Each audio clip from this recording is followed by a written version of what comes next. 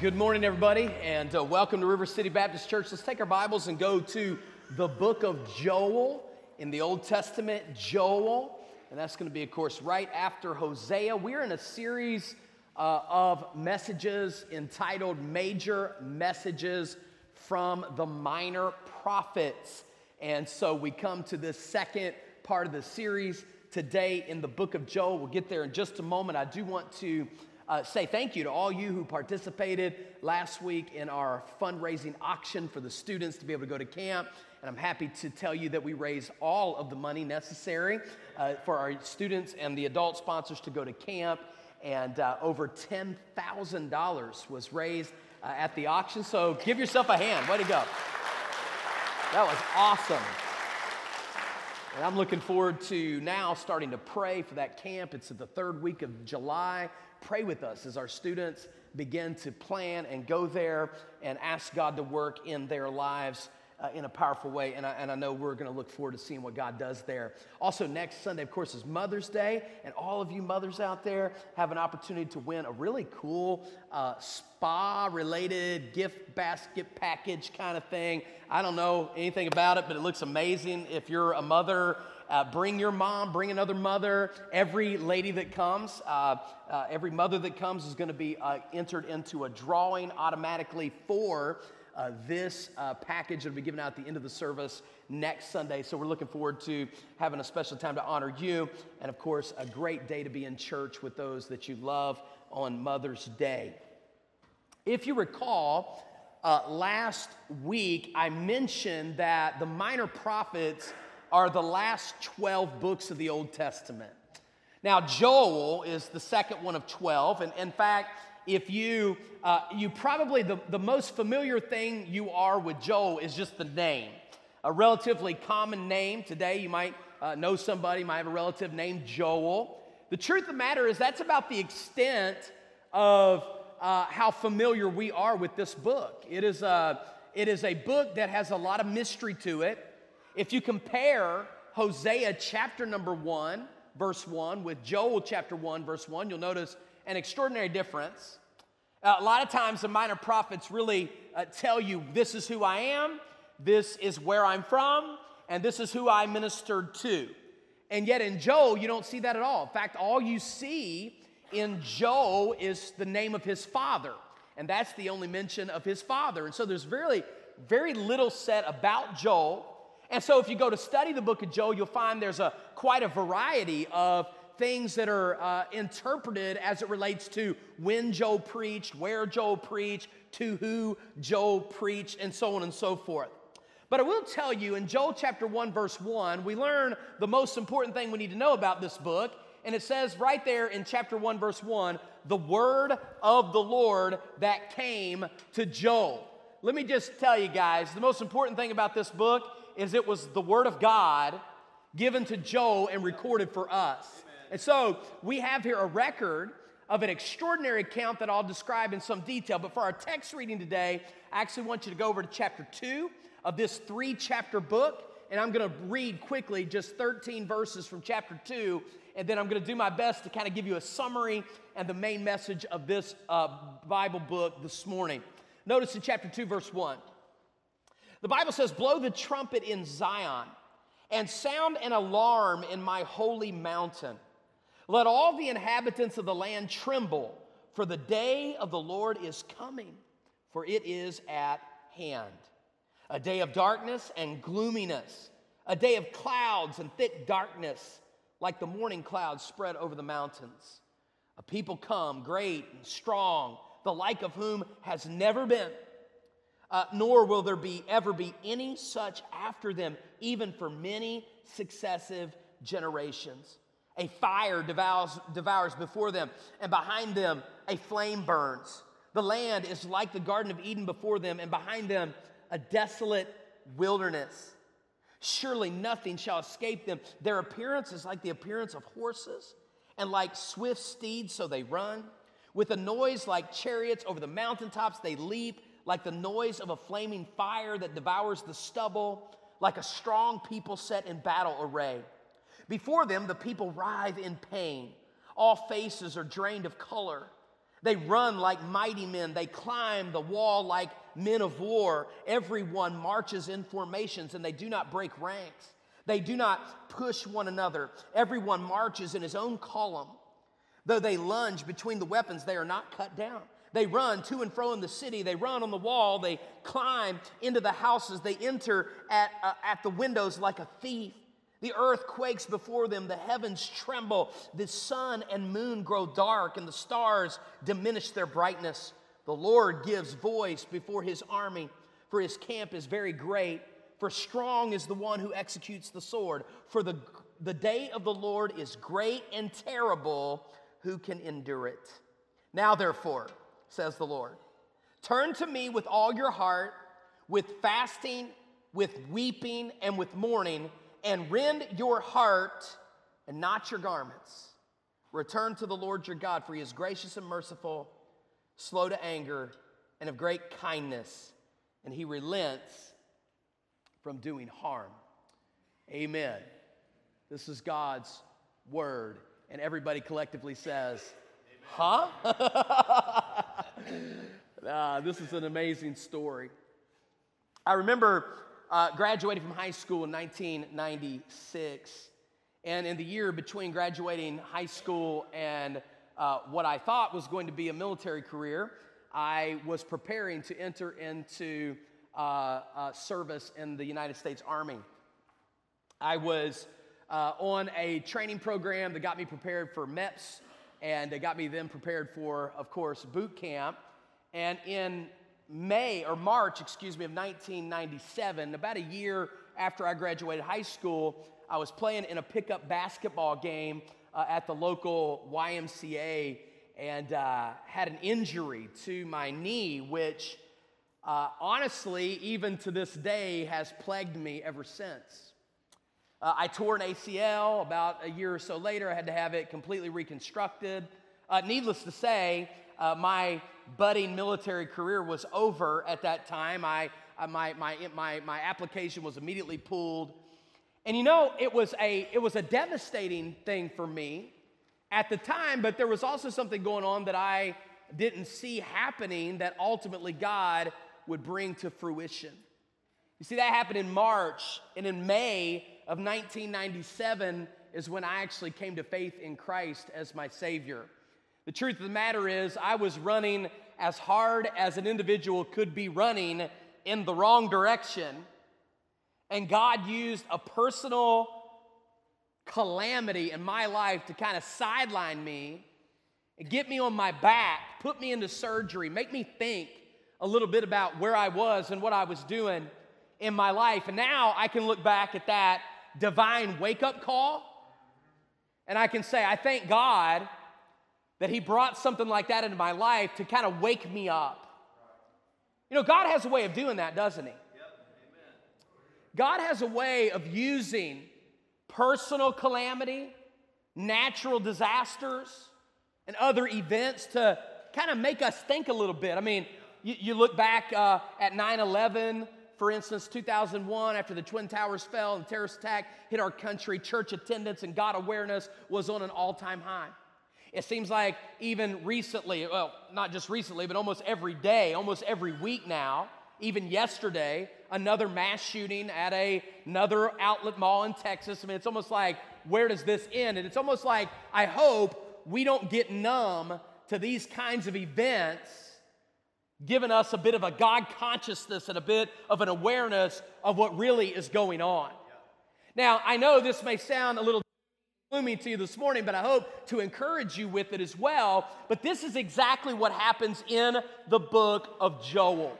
In Joel, the major theme of the book of Joel is the day of the Lord. The title of my sermon this morning is The Day of the Lord is Near.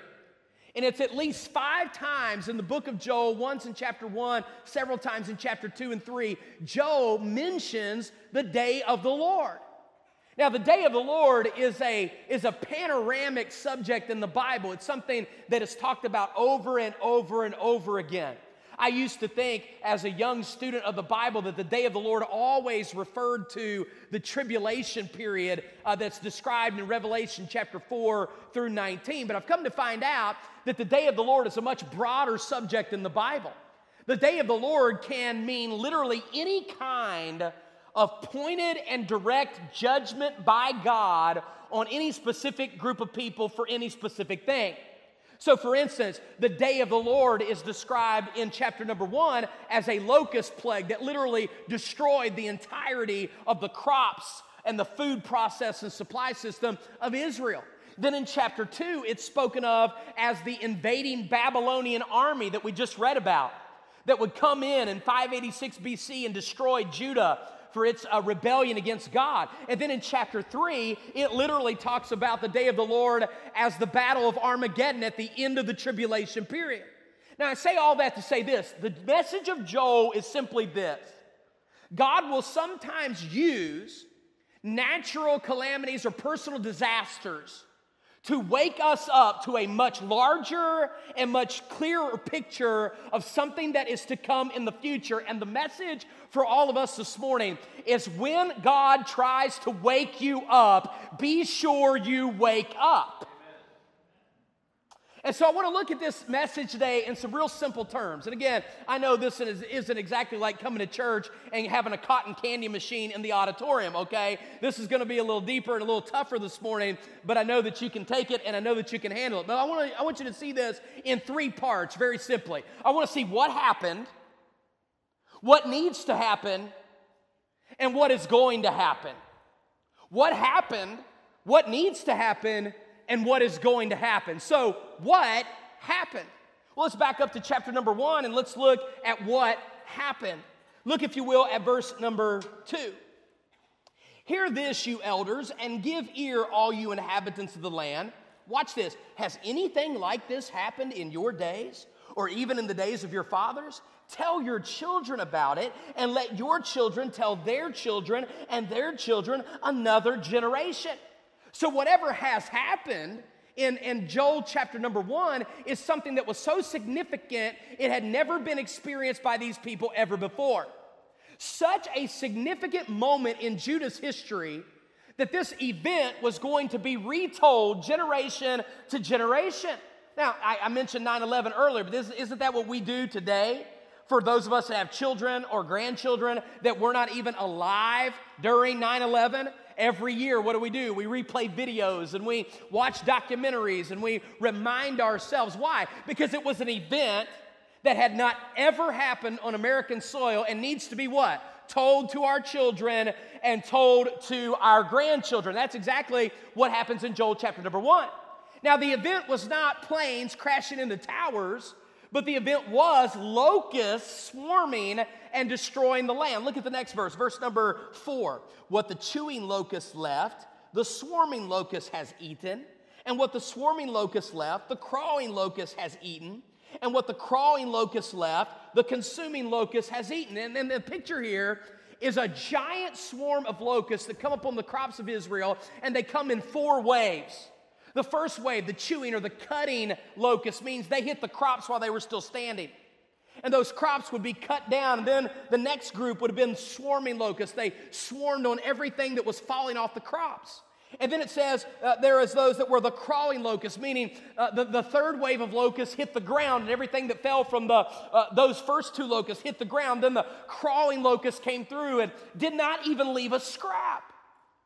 This was a devastating plague. Now, I know today in America, we don't see a whole lot with locusts, or we're not as familiar with them, at least in a city like this.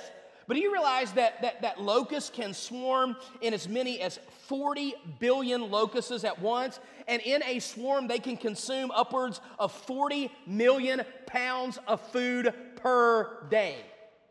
In 2003, the United Nations Food and Agriculture Organization got wind about an increase in locust breeding in West and North Africa. And by 2004, the locust plague emerged, creating one of the largest locust swarms since 1989. Even though they spent $60 million trying to fight the locust swarms, they were unsuccessful because the locusts burned through 2.5 billion in crop damage in North and West Africa during that year. What an extraordinary and powerful thing these locusts were. And they were devastating to this culture. And here's what God is doing. God is saying to these people, the locusts came, and you are all wondering what is happening. And look at verse number 5. Awake, you drunkards, and weep, and wail, all you drinkers of wine, because of the new wine. For it has been cut off from your mouth, for a nation has come up against my land. And then he goes on, and he's talking about the different groups of people that were negatively affected by the locust plague. Now here's the catch. What happened was a locust plague. But it was to merely be an illustration of what was coming to happen. It was like this tragedy took place in Judah, but the tragedy was to awaken the minds of the people to a much greater preview of a much more devastating event that was to come. And yet, in the middle of it all, we see the kind mercy of God trying to wake people up on a micro scale so that they can avoid a judgment on a much larger or macro scale. Now, I can look back at that event that happened to me that I described in the introduction to this message and tell you there's no question about it that while that hurt me as a 19-year-old kid, and while I was confused and devastated at that time, I can now look back at that moment where I tore my knee up and still to this day have problems with it and still certain things that I am hindered from doing because of it. But all these years, I can look at a little bit of a limp and can say to you that that limp that God gave me back in way back in 1997 was an act of mercy. Was God waking me up as a 19-year-old kid going in a direction that I wasn't supposed to go, heading down a path that I shouldn't have been heading down? And what did God do? God woke me up, and I thank Him today that He used something in my life to wake me up. Let me ask you a question. Has anything happened in your life recently that has been a bit of a divine wake-up call to try to get you to be alerted to what God is trying to do in your life? Could it be that you have a constant, nagging, almost unceasing marriage conflict? And it is God's mercy designed to get you to wake up before you lose it all. Somebody better help me up here. Maybe it is a repeated defeat and guilt that is attached to a certain sin that you just can't stop and you just can't let go. Every week, every day, it nags you, it bothers you, it presses on your mind, it makes you feel guilty, it kind of beats you down, it pushes you in a corner. What is that? It's God's divine mercy trying to enable you to wake up. Maybe there's somebody in the room who has an ongoing struggle with trying to fill your life with any kind of pleasantry, any kind of ease, any kind of substance, any kind of debt that you would incur just to make yourself fulfilled and happy. And what have you found out every time? It never satisfies. You've always got to go back. It's never enough. What is it? It's God trying to put an empty spot inside of your heart so that you will be alerted to a much greater disaster that can be averted if we just wake up to what God is doing in our life. Now, guys, I'm here to tell you, God loves you enough to try to wake you up. And let me tell you what I think in part God does on Sunday. He tries to wake us up. I mean, just think about what's going on every week of your life.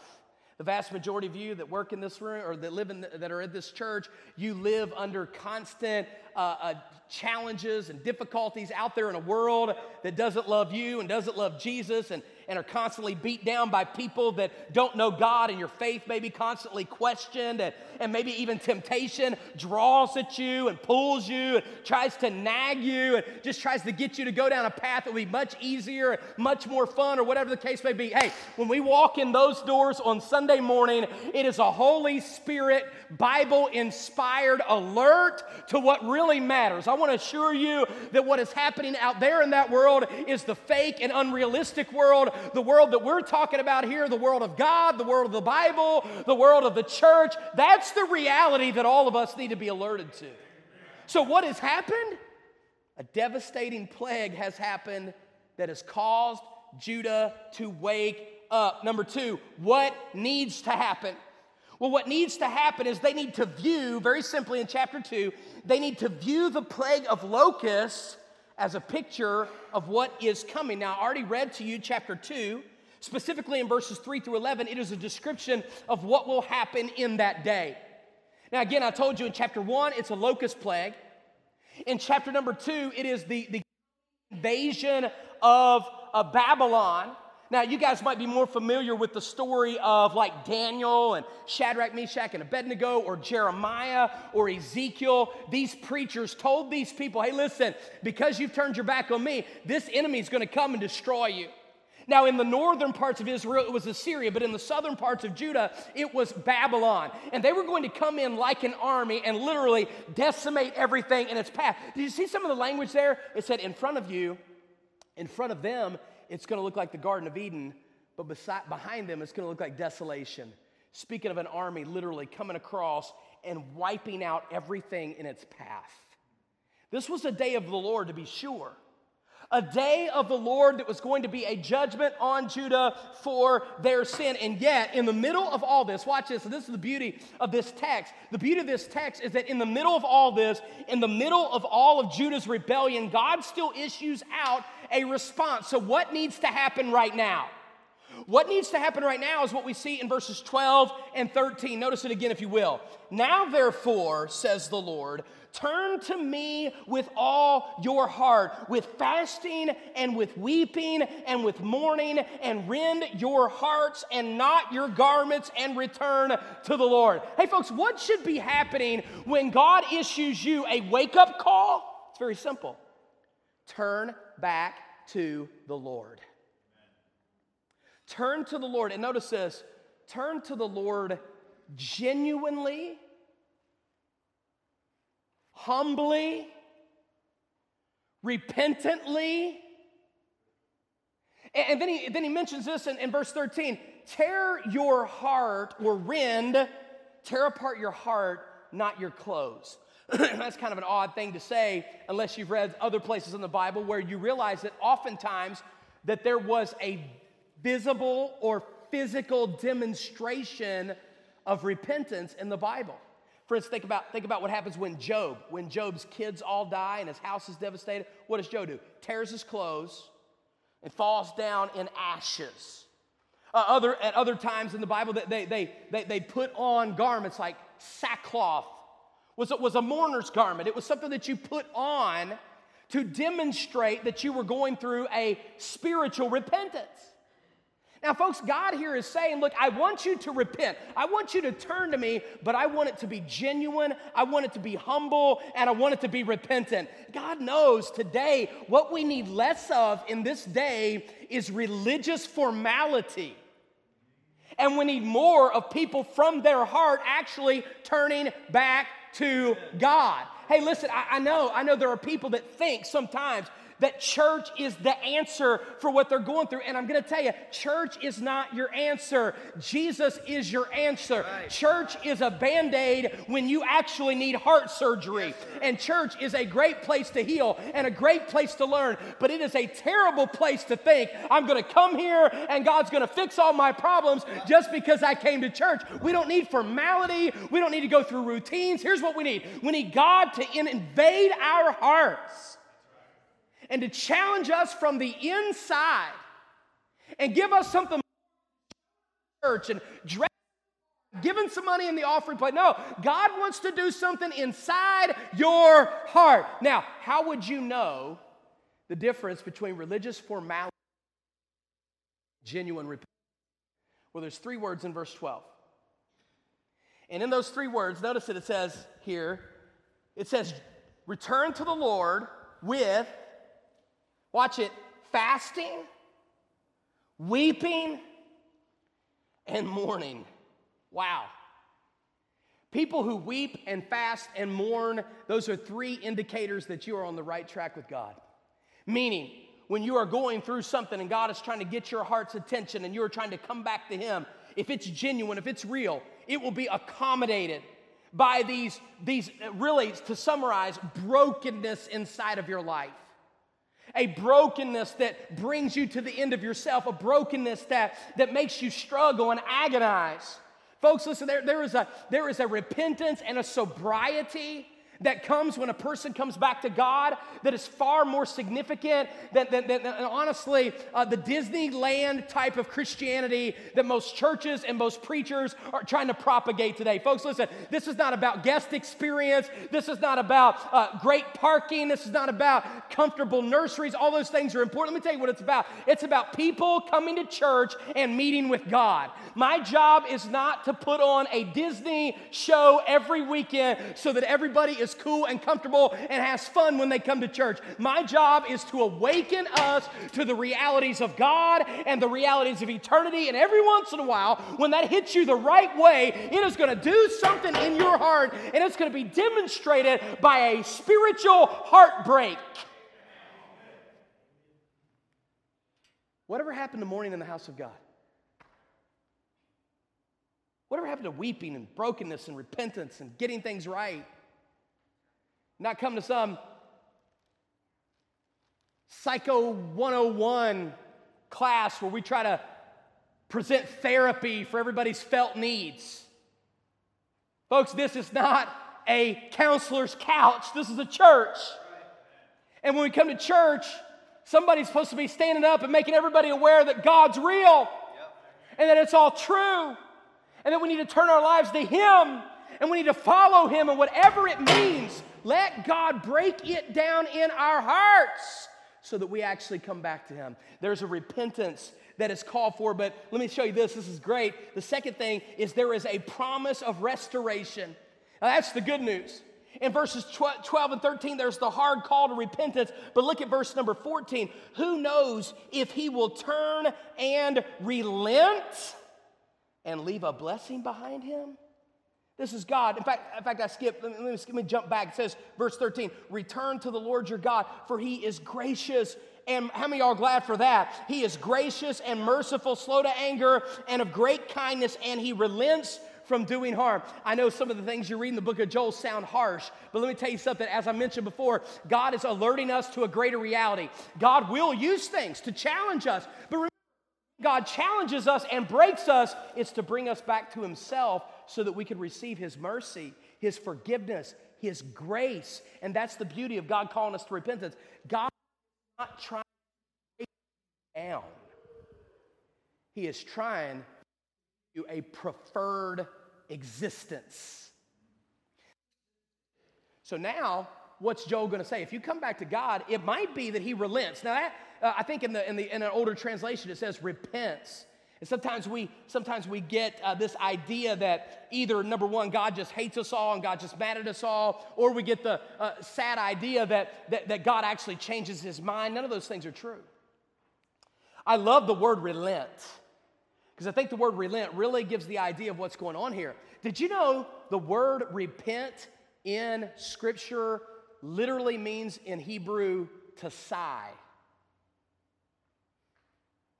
You ever been holding on to something and you finally decided to let it go? Whew, man. By the way, that's how you always feel when you've been holding out on something on God and you finally come back to Him.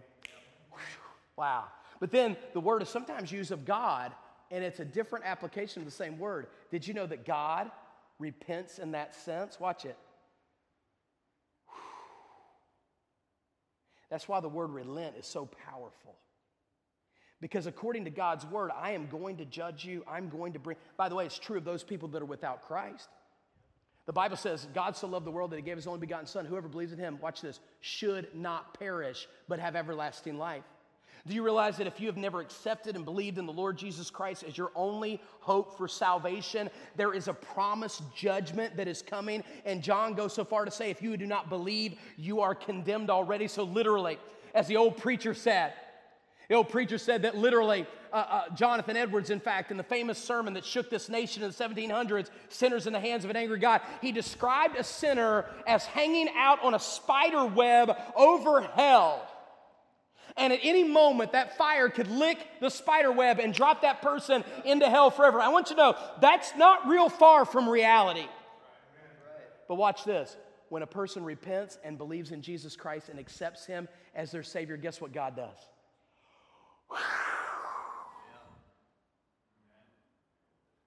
Because God's heart is never to send somebody to hell. God's heart is to forgive and restore and be gracious and show mercy. And let me tell you something, friend. If you come to Jesus Christ today, you will get mercy in return. You come to him with your sin. You come to him with your failure. You come to him with that which you're hiding and broken over. And guess what? He is going to welcome you and he's going to receive you. And I'm going to run out of time here, but basically, as you move on through this text, he in verse 18, then the Lord will be zealous for his people. The Lord will answer and say to his people, behold, I will send you grain and new wine and oil. Verse 20, I will remove far from you in the northern army. I will drive them away. Verse 21, fear not, O land, be glad and rejoice, for the Lord has done marvelous things. I love verse number 23. Be glad then, you children of Zion, and rejoice in the Lord your God, for he has given you the former rain faithfully. And he will cause the rain to come down for you. What does he say? It's barrenness now. It's brokenness now. But when you come to me, I'm going to give it all back. Yep. In fact, look at what verse 25 says. It's one of the most impressive verses in the whole book. So I will restore to you the years that the swarming locust has eaten. God says, I'm going to bring it back. I was talking to somebody before the service. They were sharing with me some of the difficulties that they've had. And I said to this person, I said, but you know what? Here's the good news. You're such and such an age. There's a lot of grass out there in front of you. There's a lot of time left to redeem. And you very well may have come to church today, and what is behind you is a litter box of things that bother you and things that you may feel like you've wasted and time has run out. But I'm here to tell you, if you're breathing today, if you're sitting here today, you've still got a chance, you've got an opportunity. And my encouragement is, see what God may just give you back if you turn back to him, because he is gracious. But let me give you one more thought, because a lot of people know in Joel there's a very famous verse number 28. It shall come to pass that afterward I will pour out my spirit on all flesh. Your sons and your daughters shall prophesy, and your old men shall dream dreams. You may make note that that is quoted by Peter in the book of Acts chapter number 2. It's the most famous thing about the book of Joel. And a part of God bringing Israel back, and I don't have time to dive into this too deep, but Daniel said that God was going to bring a judgment on his people. And it was going to purify them. It was going to restore them. And it was going to be over a series of 490 years, which includes the undisclosed time of the church age. And here's what Joel says. There's coming a time when I restore you that the Holy Spirit is going to come and he's going to fill my people. And my people are going to preach, and their kids and their grandkids are going to follow God and they're going to serve God. And Peter, when he stands up and preaches the great sermon at Pentecost, says, this is the day that Joel spoke of. And he was quoting this verse. And in part, God's fulfilled prophecy, watch this, on restoration is what happens in the life of everybody that comes to faith in Jesus Christ. You get filled with the Holy Spirit. You get placed into Christ. And now the Holy Spirit of God lives in you. And we and our children and their children can experience what it means to have the Holy Spirit of God, not just as an outside force, but as an inward and personal presence that came to us on the day of Pentecost.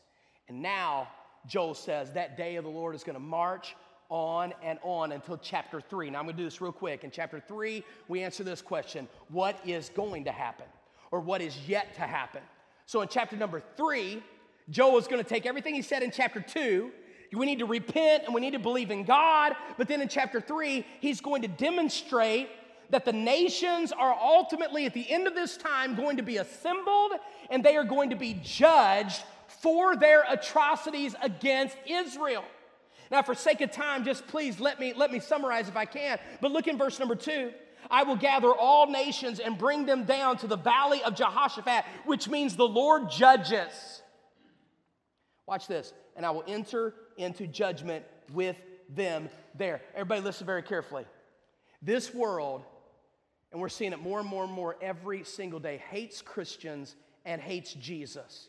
There were two prominent stories on the news just this weekend.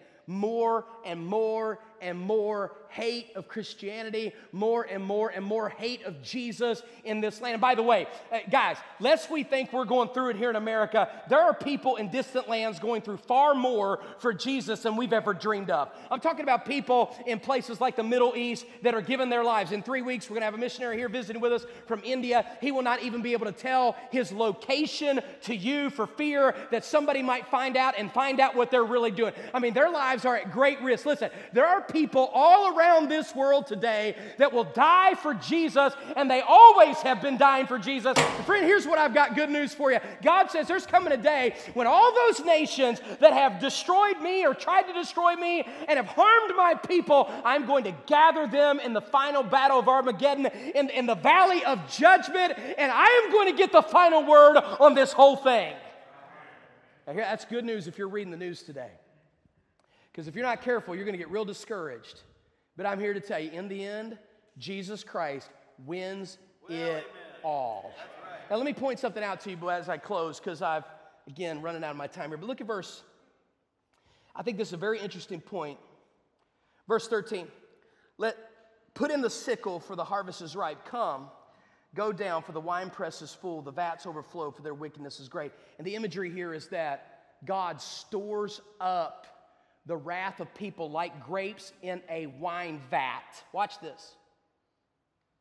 All the sins and crimes of people against God for all the ages will get dumped into this wine vat. It's going to get poured out in the valley of Armageddon. And then God's going to pull his sickle out. He's going to start wiping it clean. Now that's pretty graphic. But look at verse 14. Multitudes in the valley of decision. I got to tell you, as an evangelist, I've always thought of this verse as, right now you're standing in the valley of decision. But the truth of the matter is that's not what this is about. This is about God's decision to destroy the world. And when he gathers them together, you can read about this in Revelation 19. Yeah. That world is going to thumb their nose one final time at God in the valley of Armageddon.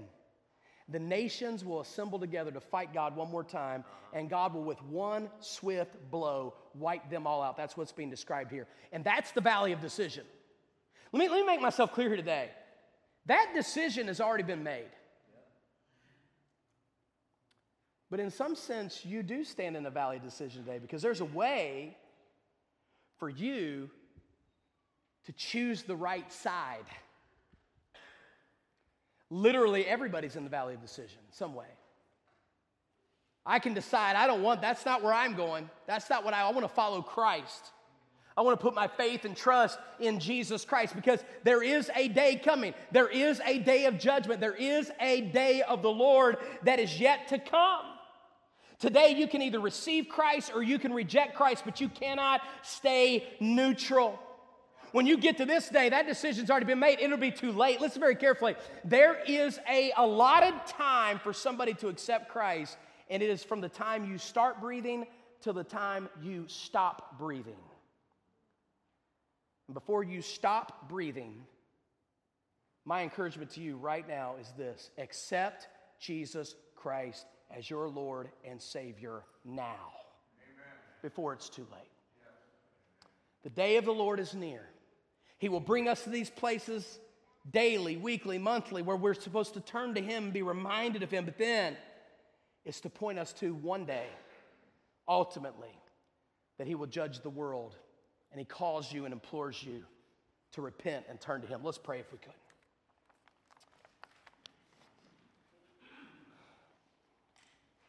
Lest you get nervous, not every minor prophet is like this.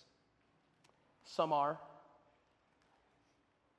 But folks, I got to tell you, as bizarre as it sounds, Joel preaching hundreds of years before Jesus came, likely 800 years before Jesus came, speaks to us like he's reading the front page of the newspaper today. It's extraordinary. We're going to enter into a time of invitation, then we're going to have the Lord's Supper together. But before we do, I want to tell you the Lord's Supper is something we're going to observe here in just a moment. It's for the church. It's for us to remember that our sins are many, but his mercy is more. In a moment, we're going to look at the body and the blood of Jesus together. Before we do that, I cannot help but give you that invitation to find yourself welcome at that table. Those who do not know Jesus as their Savior do not have a seat at His table. Now, we want you to stay and watch because there's something for you to learn. The body and the blood is for you. But for those of us that know Christ as Savior, we're remembering that, rejoicing in that as we close our time. But before we do, let me invite you to do this. Maybe you're here today and you've never accepted Jesus Christ as your Lord and Savior. But today, you would like to do that. You say, man, look, God's been trying to get my attention. He's been trying to wake me up. Well, good, let Him wake you up today. Let Him do it today. The Bible says it's very simple. If you believe in the Lord Jesus Christ, you will be saved. If you call on the name of the Lord, confess with your mouth and believe in your heart, you will be saved. Right now, I'm going to give you that opportunity. You say, preacher, I want to be saved today. I want to know Jesus as my Savior. I want to know that I'm forgiven. I want to know that I'm going to heaven. Right there in your seat, I'm going to invite you just to pray this simple prayer by faith and ask God to be your Savior. Would you do that with me? Your heads are bowed, your eyes are closed. You can pray it out loud. You can pray it quietly in your seat, but you must pray it by faith. My prayer won't save you, but Jesus will, and that's who you're talking to. So right there in your seat, you can say, Dear God, I know that I'm a sinner. I cannot save myself. I believe in Jesus. I believe that He died on the cross. I believe He rose again from the dead. Today, I believe He is the only way of salvation. And I accept Him as my Lord and Savior. Thank you for loving me. Help me never to be ashamed of you. Praise God, friend. Listen, I could see some of you. I could hear some of you. How many of you right now say, preacher, I want you to know, I just prayed that prayer. I meant it. I'm glad I did. Thank God today that He got me. He woke me up. Today I accepted Jesus as my Lord and Savior, and I'm thankful for that. If that's you, would you just let me know who you are by just slipping up your hand? Would you do that for me? Just slip up your hand just right now. Just say, man, I did that. I meant it. I'm glad I did. I'm not embarrassed about it. Thank God for it. Good. Who else? Anybody else? Just lift your hand right up. That's me, preacher. I prayed that prayer. I meant it. So glad that I did. We're here to help you. We got some men in the back that can help you. We got some Bibles and some other information we want to give you. So let us help you. We're thankful for you. Please see me right as we close the service. I want to ask our pastors and deacons to come forward, if we will, and prepare for the Lord's Supper.